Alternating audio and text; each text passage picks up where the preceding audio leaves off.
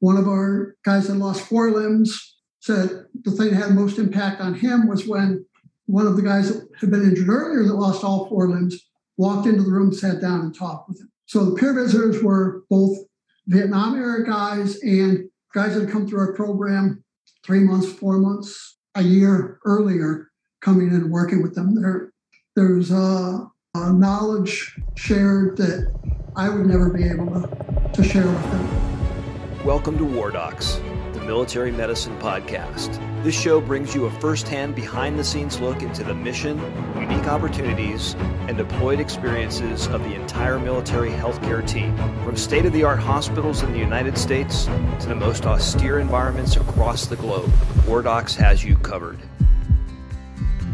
On this episode, we're privileged to welcome retired Army Colonel Dr. Charles Scoville to War Docs. Colonel Scoville holds a doctorate of physical therapy and serves as Chief of the Department of Rehabilitation at the Walter Reed Military Medical Center. Dr. Scoville has served in many important roles in military medicine and has made a significant impact in improving amputee care. You can read his full bio at wardocspodcast.com.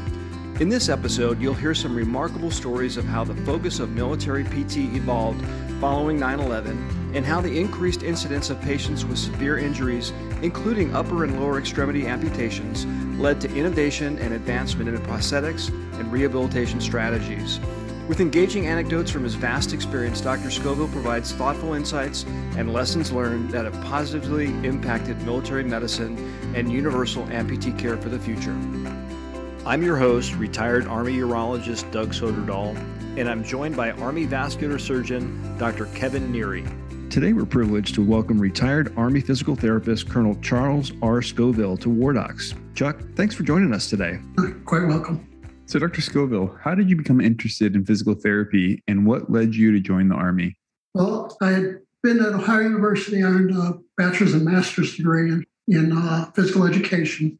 A couple of my friends had torn their ACLs, and I kind of watched how they were rehabbing and things, and had done some of the adaptive physical education classes. And that kind of got me interested in physical therapy. So I joined the Army, enlisted, so I get the GI Bill. I was assigned to a Pershing missile unit. Because I could type, they made me the legal clerk. So I was able to award myself a second MOS in physical therapy and attach myself to the hospital, and found out the Army Baylor program, applied for that, and got accepted. So tell us a little bit about that Army Baylor graduate program in physical therapy. What kind of training is specific to the military, or is it pretty much the same as a physical therapy program anywhere else? Well, the military has kind of always led physical therapy practice. Prior to the early 70s, physical therapists were prescription only.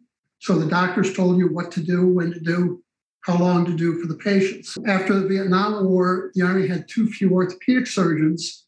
So because of the performance PTs had done in Korea and in Vietnam, they became neuromusculoskeletal evaluators, physician extenders. So the physical therapy program in the Army is set up to not only teach you all of the basic physical therapy skills, but also to teach the differential diagnosis, the evaluations, and the ability to be independent in evaluation and treatment. By contrast, between the military, September of 2019, Texas finally allowed physical therapists to treat without a physician referral.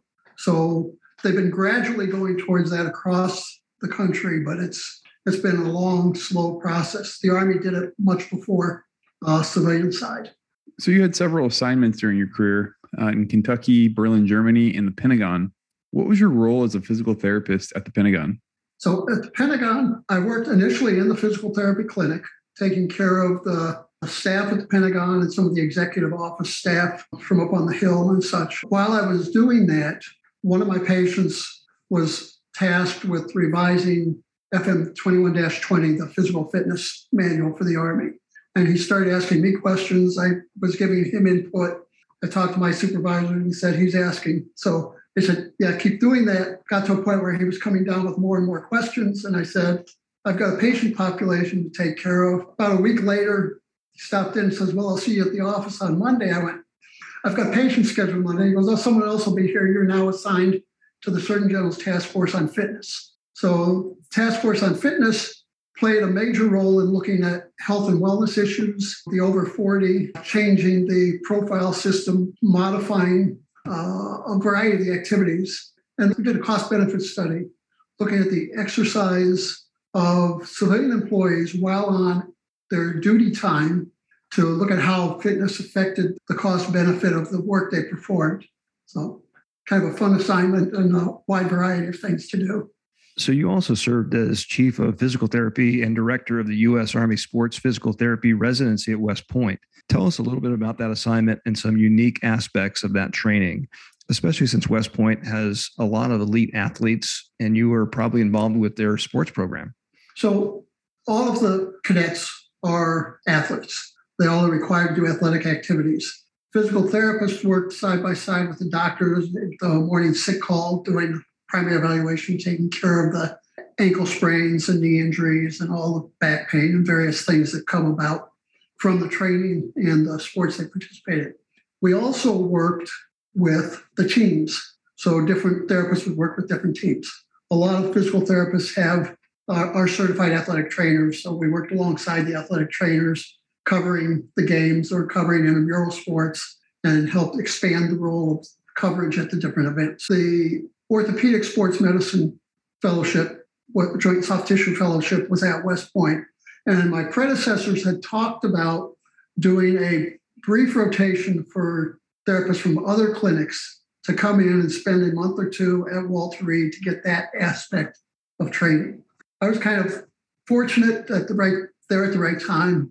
I looked at developing that into a full fellowship program. As with all Army things, the hospital couldn't request to do a new activity, and Surgeon General's office wasn't going to task them with a new activity. So I was hitting a roadblock in how do we get this program going. Fortunately, one of the colonels I worked with while I was in the Surgeon General's Task Force on Fitness got assigned to West Point as one of the administrators. He goes, oh, we can take care of that, and kind of got the program started and running. It became one of the first sports medicine, was the first sports medicine fellowship program in physical therapy accredited by the American Physical Therapy Association. So did you work with any particular teams at West Point, and were there any interesting stories from those sports injuries that you had to deal with? I worked with the football team and the hockey team with John Uhorchek. And while we'd get the patients to physical therapy, and we had to develop a unique approach because they had the athletic trainers they had to go to and be seen, and they were required to come to physical therapy. And it was have to do one or the other, but they were required to be at both. So we worked out a timing thing where we could do that. As they progressed in their rehab, we'd do the basic rehab, get them up to the athletic level, and then the athletic trainers would take beyond that. But we did a lot of studies on their performance and such. And one of the tests we do would be like a single leg hop for distance. And I remember one guy, I was down at the end of the hall, and you get ready to start a timer to see how long it took him. You go, okay, hop. And like 2 hops, he'd cover like 40 yards. Guy was an amazing athlete. And this was on his injured game. So you kind of, let me get out of the way of him. He's about to run me over. His big guys coming at you. So they were all very motivated to get better and return to the events. The sports medicine fellowship program kind of developed into sports medicine on the battlefield. In a lot of the conflicts or a lot of the deployments, physical therapy was not permitted to go on deployment because they said we were equipment dependent. The concept of our program was you travel with your head and your hands. Anything else you need, you can pick up sandbags, fill them and make weights. You can use rubber tubing. You can do whatever is expedient, but it's your head and your hands that let you perform your skills out in the field. And based on that, we were able to assign physical therapists to Ranger battalions, to Delta Force, and eventually to the combat brigade teams. Interestingly, you had an assignment at the United States Army Research Institute of Environmental Medicine in Natick, Massachusetts. You served as a research physical therapist. Tell us about that assignment and the projects you worked on. So I was there for just 2 years. First research project I did was looking at upper body fatigue and its effect on shooting performance. So we developed a task where an individual had to pull a weight up the equivalent of 2 floors. So in a deployed environment, your load sack is down the bottom, get on the roof, you have a rope, you pull it up. And then we looked at what their shooting performance was and how the stress on the upper body, the fatigue of the upper body affected their shooting performance. And there was some effect. We were developing a follow-on protocol to look at how long that effect lasted. So the guy pulling up wouldn't be the first guy shooting, but how long would it be before he would be as accurate as before he fatigued? The other study, again, kind of fortuitous. When I was at West Point, we studied a class of cadets for 4 years, starting with their first year, looking at bone health, diet, activity, what all factors led into potential for stress fractures and further problems. When I got to Natick, it was actually 10 years after we completed the study at West Point. So we were able to call a number of those individuals back to Usarium and retest them, do their bone densities, look at their overall fitness, do the questionnaires again, and compare that to the previous study. Again, I was there to gather all of the data, and then I got selected to be the assistant chief of the Army Medical Specialist Corps assigned to the Surgeon General's staff. So they pulled me away from that, and the individual that followed me stayed there for 5 years studying bone health based on what we had started with that initial study. So prior to the attacks on 9/11 and subsequent wars in Iraq and Afghanistan, what was the primary focus of military physical therapy? What were you guys looking at and expecting in a potential conflict? Really, prior to the conflict, doing the role of medicine, preserve the fighting strength. Our role was to take care of all the bumps, bruises, aches, pains, keep the people active, get them returned back to duty as quickly and safely as possible. We really weren't looking at amputee care. The amputees the military were caring for were generally the older diabetic dysvascular patient. You didn't have a lot of young amputees. If someone lost their leg to a motorcycle accident or other trauma or tumor, they were not allowed to remain in the military. So you do the very initial care, but as soon as they were pretty much stable, they were medically boarded and we were not caring for them. So there wasn't a lot of that combat preparedness other than the sports medicine aspects that we were very much involved with. Once the amputees from the global war on terror started arriving at Walter Reed, what were the challenges facing their recovery, and how did the military have to adapt? Not only was physical therapy not properly prepared to take care of a large number of amputees, neither were the orthopedic surgeons and general surgeons. Immediately, the Surgeon General had to get together a group of providers from civilian experts, those that had worked in the Vietnam War at the amputee centers, some of the orthopedic docs that had an interest in that. There were a couple that were following up on all of the Vietnam era patients, still how they were doing 10, 15, 20 years later. And we brought all those people together and started to look at how do we prepare. The hospital at Walter Reed was not really prepared for that. When I got there, the first thing we did was modify a bathroom so that you could take a wheelchair in and you could bathe the patients that had lost both lower legs. So you could roll in. And then we started doing other modifications. We started what was called an extremity war surgery course that the orthopedic surgeons went through. And those that were going to be deployed first went through the course first. They were using sawbones and talking about techniques that had been used through Vietnam era. The prosthetic devices were what they had been using in the Vietnam era. There had not been significant advances since that time. So for 7 years, from 2003 to 2010, you were the chief of amputee patient care services at Walter Reed. Did that position even exist before the wars in Iraq and Afghanistan? And what were some of the most significant lessons learned in those early years in OEF and OIF? Well, one of the first things that we did was determine where the patient should be cared for. There was a population that said patients should be treated initially in the military, and then as soon as they were healthy enough, referred to the VA and be cared for in the VA system. So they would be close to home. General Franks and a number of other individuals that had lost limbs during Vietnam, had tremendous careers, had a lot of input, and helped us see that bringing the patients together at Walter Reed, at combined facilities, keeping them together, the camaraderie would have the best impact on the service members.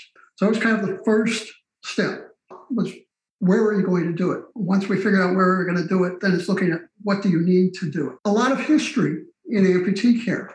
The Army had a prosthetic research lab that started up in 1940s, 45, 46. And in 46, the military, the Army, had a regulation that said those with partial disabilities and limb loss could remain on active duty. There was a need for those individuals in positions like training. They had experience that they needed. They said, well, we're going to allow them to stay on active duty. We need that intellectual properties that they have. We need their background to do that.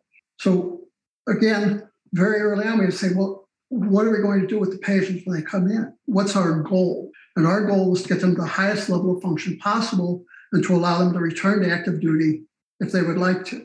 We were very fortunate. Very early on, one of our patients, when President Bush was visiting, the patient said, well, what do you want to do next? And he said, I want to go back out with my troops. He was a above-knee amputee, special forces guy. He said, I'm going back. And Bush said, well, we'll make sure that can happen. So that gave me the ability to work through the military side to say, what do we need to do regulation-wise to allow that to occur? Because you had a medical board, and by the medical board standards, you would be disqualified to remain on active. So there were changes made to that. It's learning a lot of those lessons that were learned before and bringing back the history of what had been done that allowed us to really develop the program that we had. The key to what we did was having a very cohesive team that worked together. So the prosthetist would work with the orthopedic surgeons and say, you have to do this amputation below the knee, but this is the optimal length for the new prosthetic devices that are out there. If the amputated limb was too long, you couldn't get the newer feet under it. If it was too short, you lost mechanical advantages. And there was a zone where the surgery could occur. And within that zone, there were lengths that were more optimal. And it was learning those early on. What was the optimal length below elbow? What was the optimal length below knee, above knee that best facilitated the use of prosthetic devices?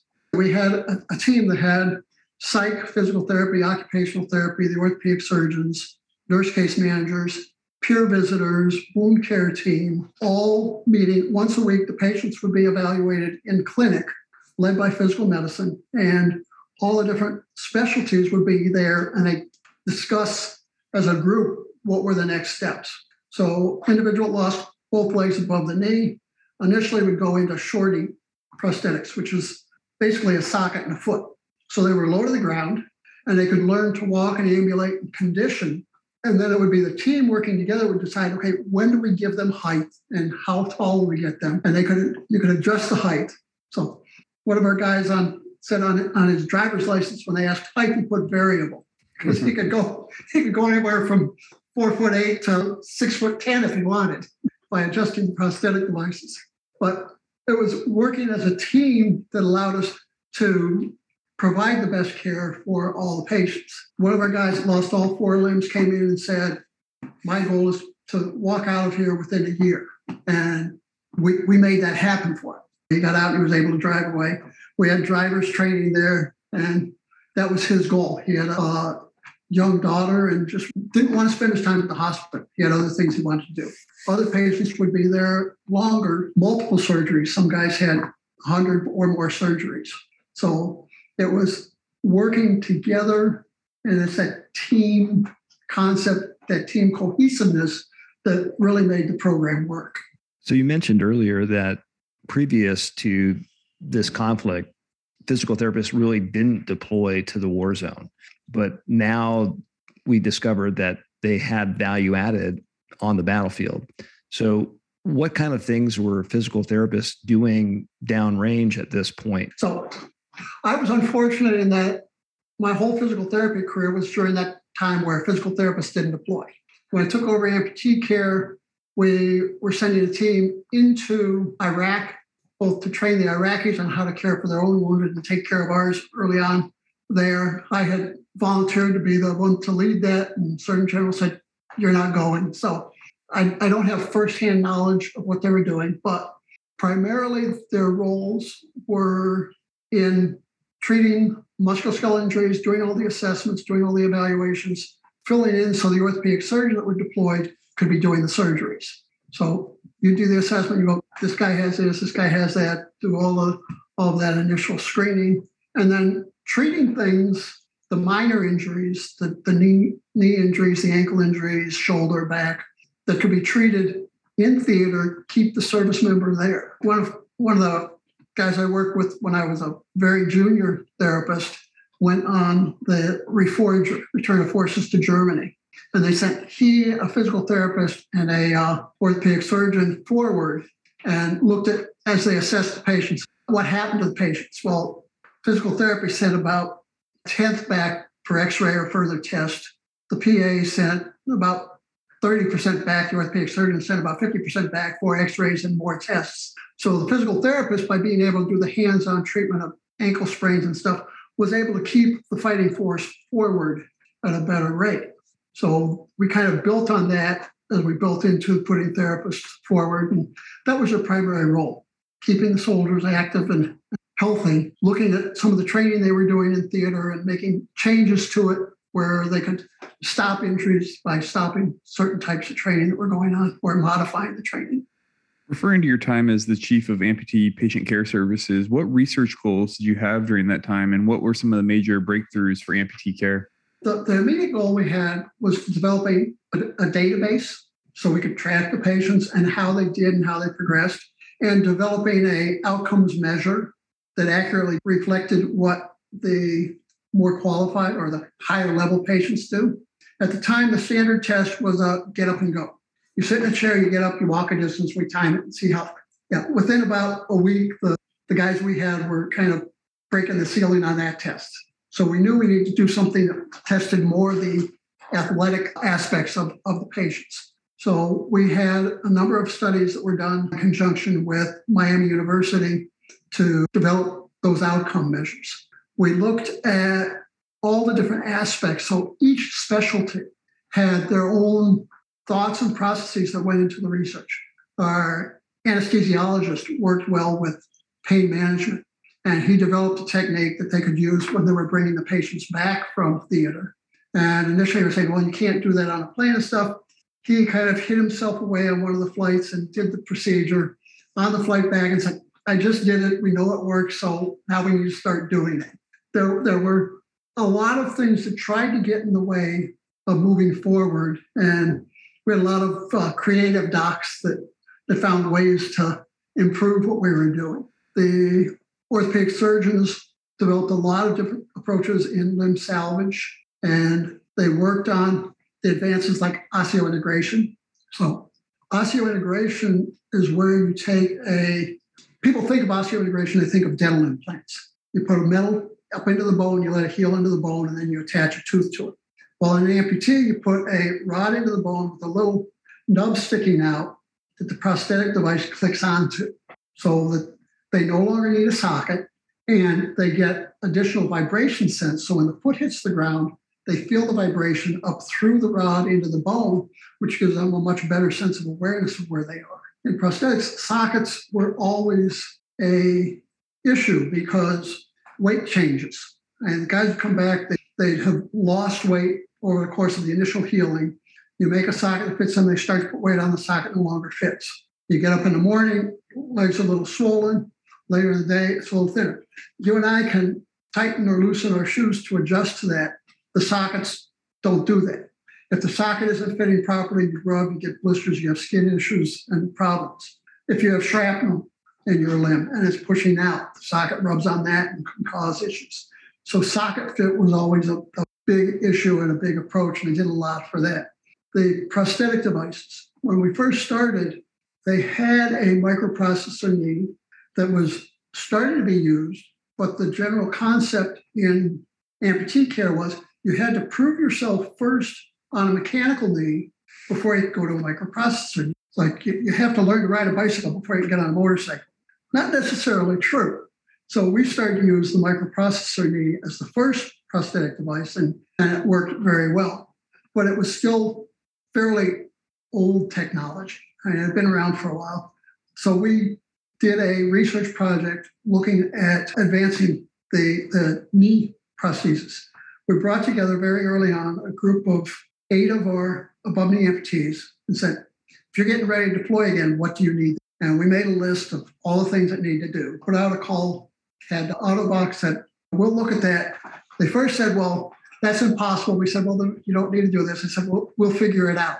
And they had a 5-year project to develop this. The final aspect was it had to be waterproof.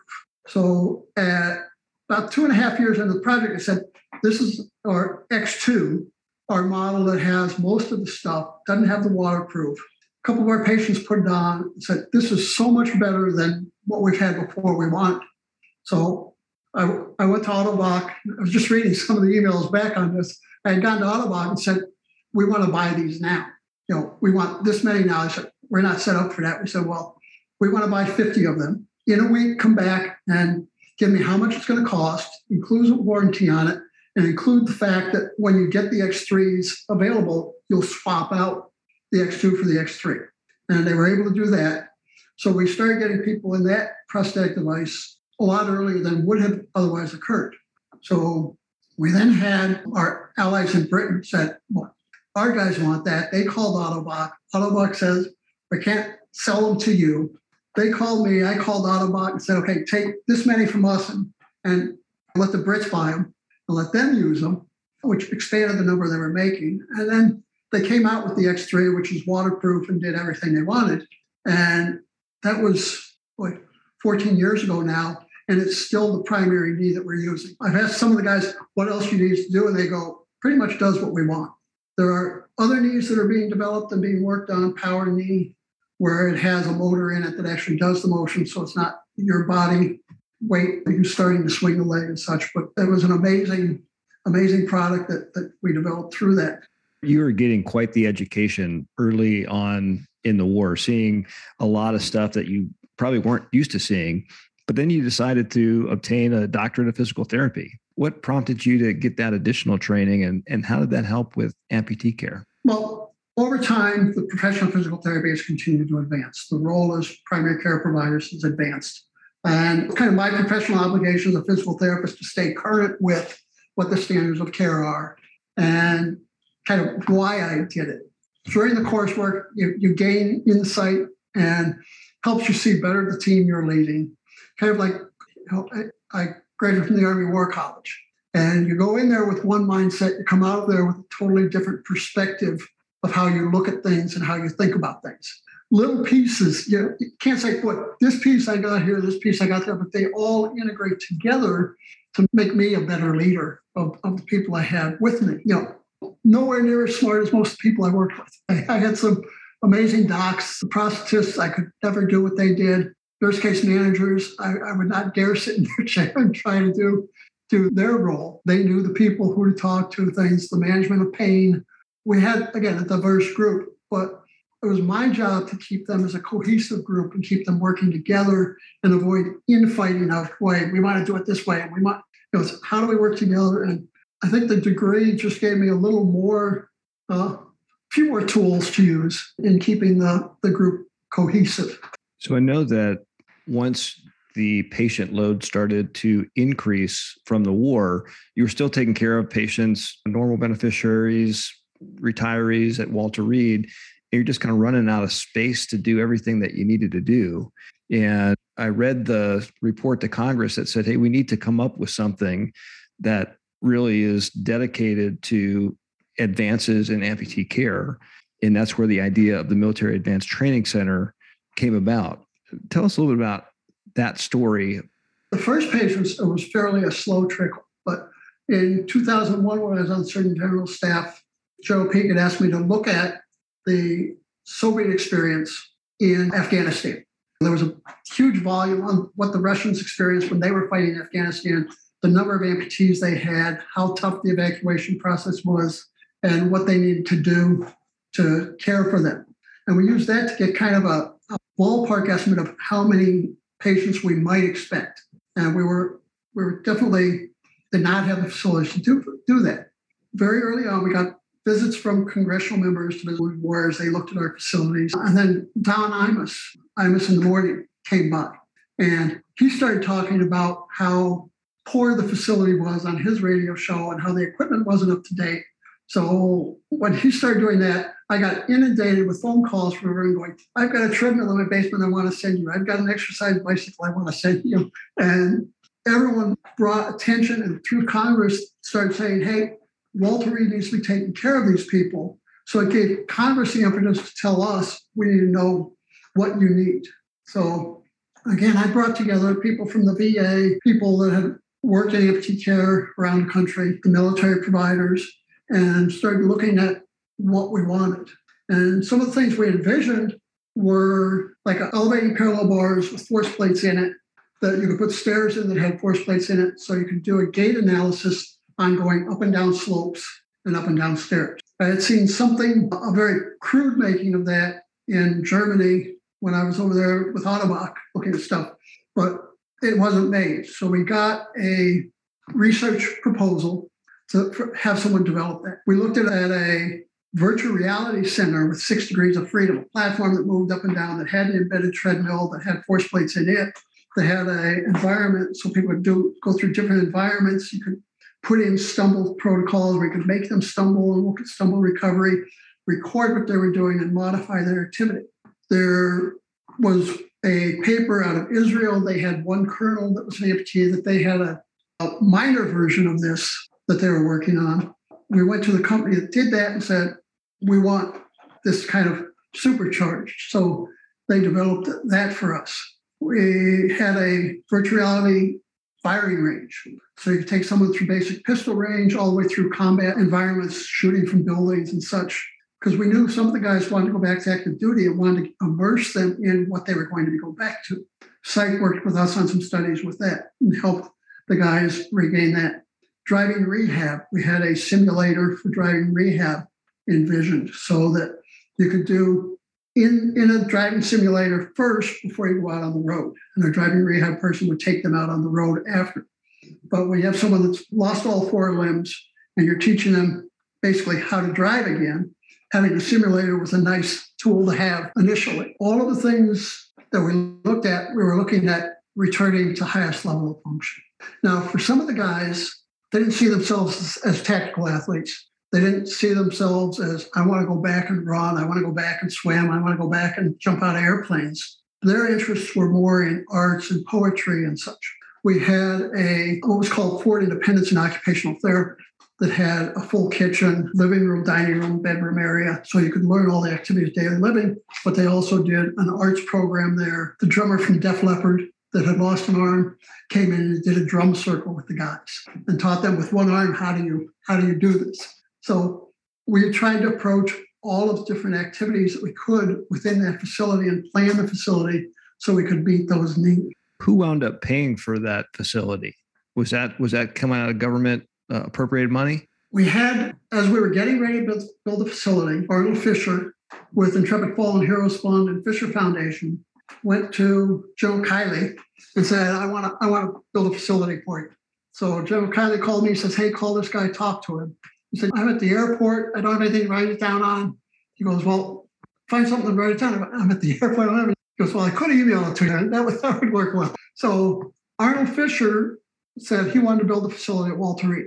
Congress had already said appropriated funds in the NDAA to build the facility. So I said, Congress is going to build a facility at Walter Reed, but we need a center in San Antonio.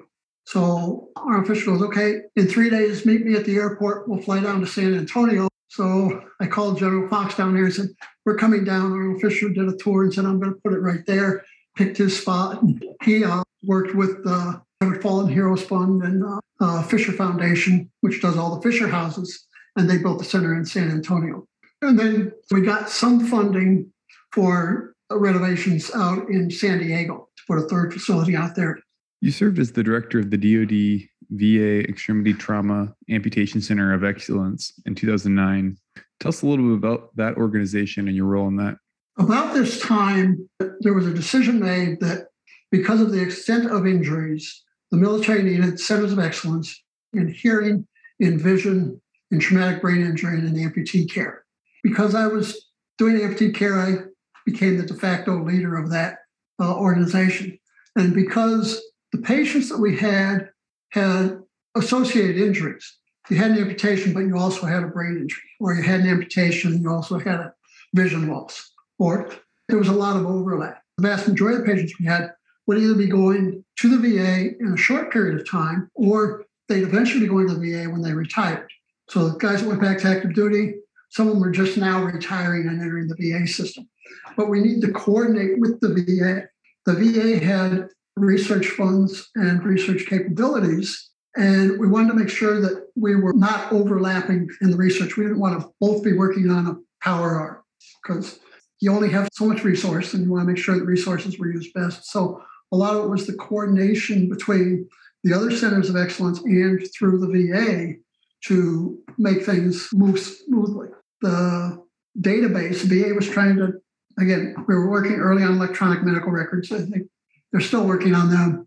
They finally got the VA and DOD reasonably linked. I mean, VA can now see my medical records from the Army. That's happened in the last year or two that I'm aware of. But we were working on how do you coordinate that. So we worked a lot with medical records and trying to make sure that we weren't losing patients as they transitioned. So we'd have patients, and the nurse case manager said, okay, you're leaving, you're going to be going to Texas. We're going to call the VA in Texas, and we're going to set up a visit for you in Texas where the VA will see you. Here's your appointed time. And then a week later, you get a call from the VA going, the patient never showed up. Okay, so you track the patient down, and halfway to Texas, they decided they wanted to go to North Carolina. So they turned around and went to North Carolina. So they're then coordinating with the VA in North Carolina. But it was that ability to track the patients between the various organizations that made sure we had the continuity of care that we were providing the patients. So as they left the Army, they were still getting everything they needed. What would you say is the biggest struggle for amputees in their recovery? And are there unique concerns for patients who suffered upper limb versus lower limb or both? So I think as I look back on this, it still bothers me. I think that one of the biggest concerns among the amputees is what they share with other service members returning. And that's dealing with the shared experience of combat, the loss of brothers in arms, issues that have led them to suicide. Now, with the amputee population, the first 4 years, we had very few suicides. We've now recently had guys that are 10, 12 years out from their injury that are committing suicide. So somewhere there's part of that struggle that everything we did, we still missed something. I wish I could figure that out. But that's a common problem that is there. And with the amputee patients, it's, again, identifying their own body image. How does that make me? You know, I've lost my leg. What's my body image? Or I've lost all 4 limbs. What's my body image? What is it that makes me me? Beyond that, I think the biggest issue is probably the socket fit, weight changes. I mean, winter, summer, my weight changes 5 to 10 pounds, and I can let my belt out a little bit. But a socket, when you gain weight, the lid gets larger, the socket no longer fits. When you lose weight, the socket stays the same size. It does not adjust. Limbs change size and shape during the day. So that doesn't keep up. I know a couple of my guys have 2 or 3 sockets they keep in the closet and have them labeled by weight so they can pull out a different one. But you can't just say, hey, I need a new socket. It's not like going out buying a new pair of shoes. It takes time. You have to go in and get cast and fit, get all the adjustments made and get it aligned to get it to work properly with whatever internal devices you're using. So that's probably the biggest issue. Upper extremity is functionality. We get researchers, we sometimes get enamored with, boy, this is a great prosthetic device. Look at all the stuff this does. You know, it's got power, it moves the hand, it moves the fingers, moves the elbow. And the guy that's actually using the prosthetic device goes, I want a simple hook. It lets me do what I want to do, and I don't need all that other fancy stuff. So some of the struggle with the patient is getting the providers to realize what it is they really want and to get the providers to listen to them and not try and push some, quote, advanced technology where simpler stuff works better for you. How important have you found it to have a peer program where people with similar injuries that have more experience than someone who has a new amputation, getting those 2 people linked to explore some of the possibilities and kind of show them where that pathway might lead? I think that's huge. It's one of the things we started very early. We worked with the Amputee Coalition of America to train peer visitors. We'd have the peer visitors visit on the ward, and they'd come, and every Friday night, they had a Friday night dinner that was sponsored, where you take the patients out, get them away from the hospital, and just have them have a good time. One of the stories that kind of stayed with me is one of our patients lost his leg below the knee, and General Franks went in to visit him and just kind of talked. So he has a 4-star coming in talking with him, and General Franks came in 3 or 4 times. And about the 4th visit, the patient goes, "Well, you just don't understand." So General Franks sat down, took his leg off, and said, "Okay, let's talk." And it really opened up for the guy. He came in here 4 times. I never realized it. So I can do that. And we tried to have someone that lost 2 legs. You didn't want a guy that lost an arm coming in telling him or talking with him. We tried to get a guy that lost both. One of our guys that lost 4 limbs said the thing that had the most impact on him was when one of the guys that had been injured earlier that lost all 4 limbs walked into the room, sat down, and talked with him. So the peer visitors were both Vietnam era guys and guys that had come through our program 3 months, 4 months, a year earlier, coming in and working with them. There's a knowledge shared that I would never be able to share with them. They understand a lot of what's going on and why and how, and ways to work around stuff that I'd never think of. So when you were at Walter Reed, I'm sure that you had a bunch of VIPs visit. Did you ever have any remarkable experiences with presidents or other movie stars?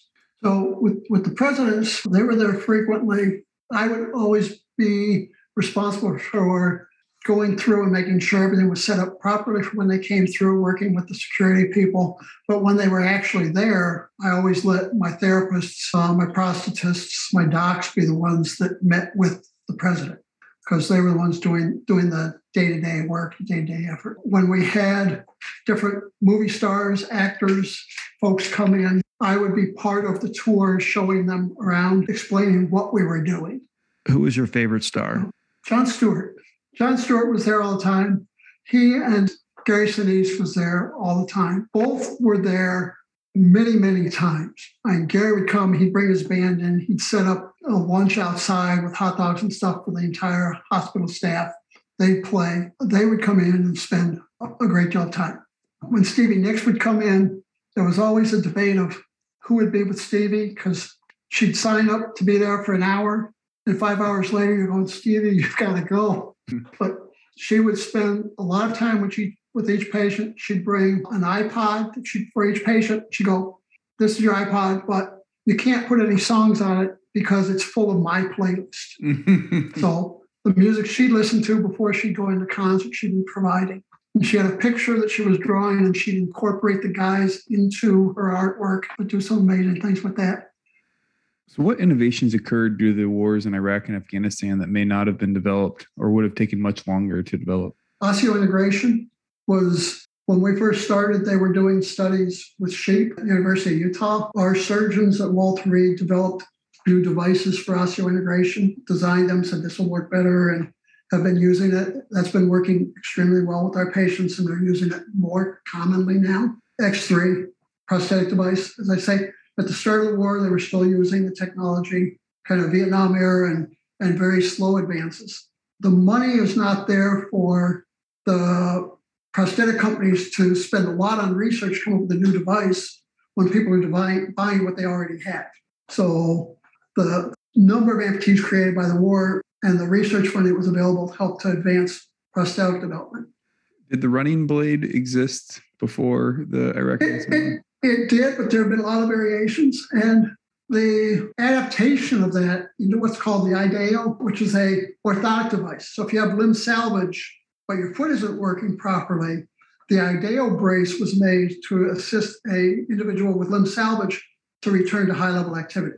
Alex Smith, Washington Redskins quarterback, serious injury, went back to play. He got second Army designee status, treated at the Military Amputee Care Center in San Antonio. They fit him with the IDEO brace, and he wore that when he was playing football. So that would not have advanced the way it did. Power knee, power foot were there, and a lot of the control mechanisms. So we started working with Bions, which are little rice, about the size of a grain of rice. It's put in the muscle, and it's an electrode that picks up the electrical activity and gives the information to a prosthetic device to drive the prosthetic device. So it's now muscle control. So I want to talk a little bit about the limb salvage versus amputation. And you mentioned that the orthopedic surgeons and general surgeons really learned a lot early in the war of, what patients would be best served by an amputation and how to do it. But let's say the patient now is back in the United States. How do they make an informed decision of whether or not limb salvage is the best bet for them or an amputation? So a very personal decision. And we always gave the patient the time to decide. You can do an amputation 2, 3, 4, 5 years after the injury. Once you've done the amputation, you can't go back and put on the limb and try to salvage it anymore. Looking at the patient, what is it they want to do? What are the activities they're looking for? Do they want to be high level? Do they want to do a lot of activity, or are they comfortable just kind of walking and doing activity of daily living? How important is sensation? A salvage limb has sensation in the bottom of the foot. You can feel the ground when you're hitting. A prosthetic device doesn't. That affects balance, affects coordination some. How much pain are they having? What's the character of the pain? With an amputation, you have the possibility of having phantom limb pain, which is feeling like the leg is still there, or so the phantom limb sensation or phantom limb pain. So you can feel the pain even though the limb isn't there. So you either feel the limb there, not there. Okay, that's not really going to interfere a lot with function. Phantom limb pain will do that. And the phantom limb pain is much harder to deal with because you no longer can do anything at the site of pain because that site isn't there. It's the nerve pathway farther up or in the brain where the pain is now being perceived. So giving them the time to decide and having them look at what it is they want to do, what they want to accomplish, and that kind of leads to where they go in making that decision. What do you think the American public should know about amputee care and rehabilitation that they may not know? Amputee care is pretty much the same as sports medicine care. We treat the guys like a knee injury, like an ankle injury. They do the same skills, same activities for a lot of their rehab that any other athlete would do. And people think of it where it's this really complicated, fancy stuff. It's still real basic rehabilitation. There's no rocket science to it. It's working with the patient, working with their goals, and modifying the way they're performing tasks to best accommodate the injuries they have, the devices they have to use. So when the history books are written about this time period and people are reading them 50 or 100 years from now, what would you want people to remember about your military and government service career? I think I was able to work with a lot of great people to accomplish things that have had a long-term effect. Sports medicine fellowship at West Point led to the addition of physical therapists to provide the sports medicine on the battlefield, led to the physical therapists being assigned to Delta and the Rangers and the brigade combat teams. I was effective in bringing together the team to develop the amputee care program that permitted service members to return to active duty and to redeploy with prosthetic devices and to continue in their desired profession. But it was always working with fellow service members and care providers that let me do the things I did. Couldn't have done it alone. Like everything in the military, you got buddies, you got the people next to you, you got the people around you that build the team that I think is kind of unique.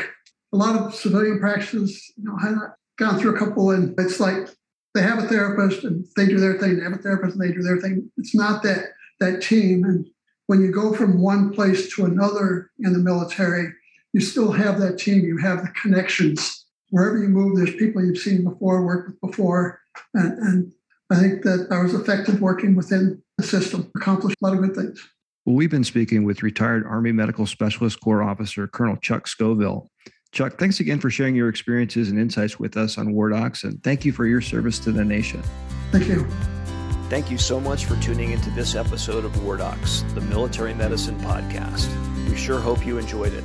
We invite you to follow and subscribe to our show on whatever platform you consume your podcast so you don't miss an episode. Please rate and review this podcast and share our show with your contacts on social media.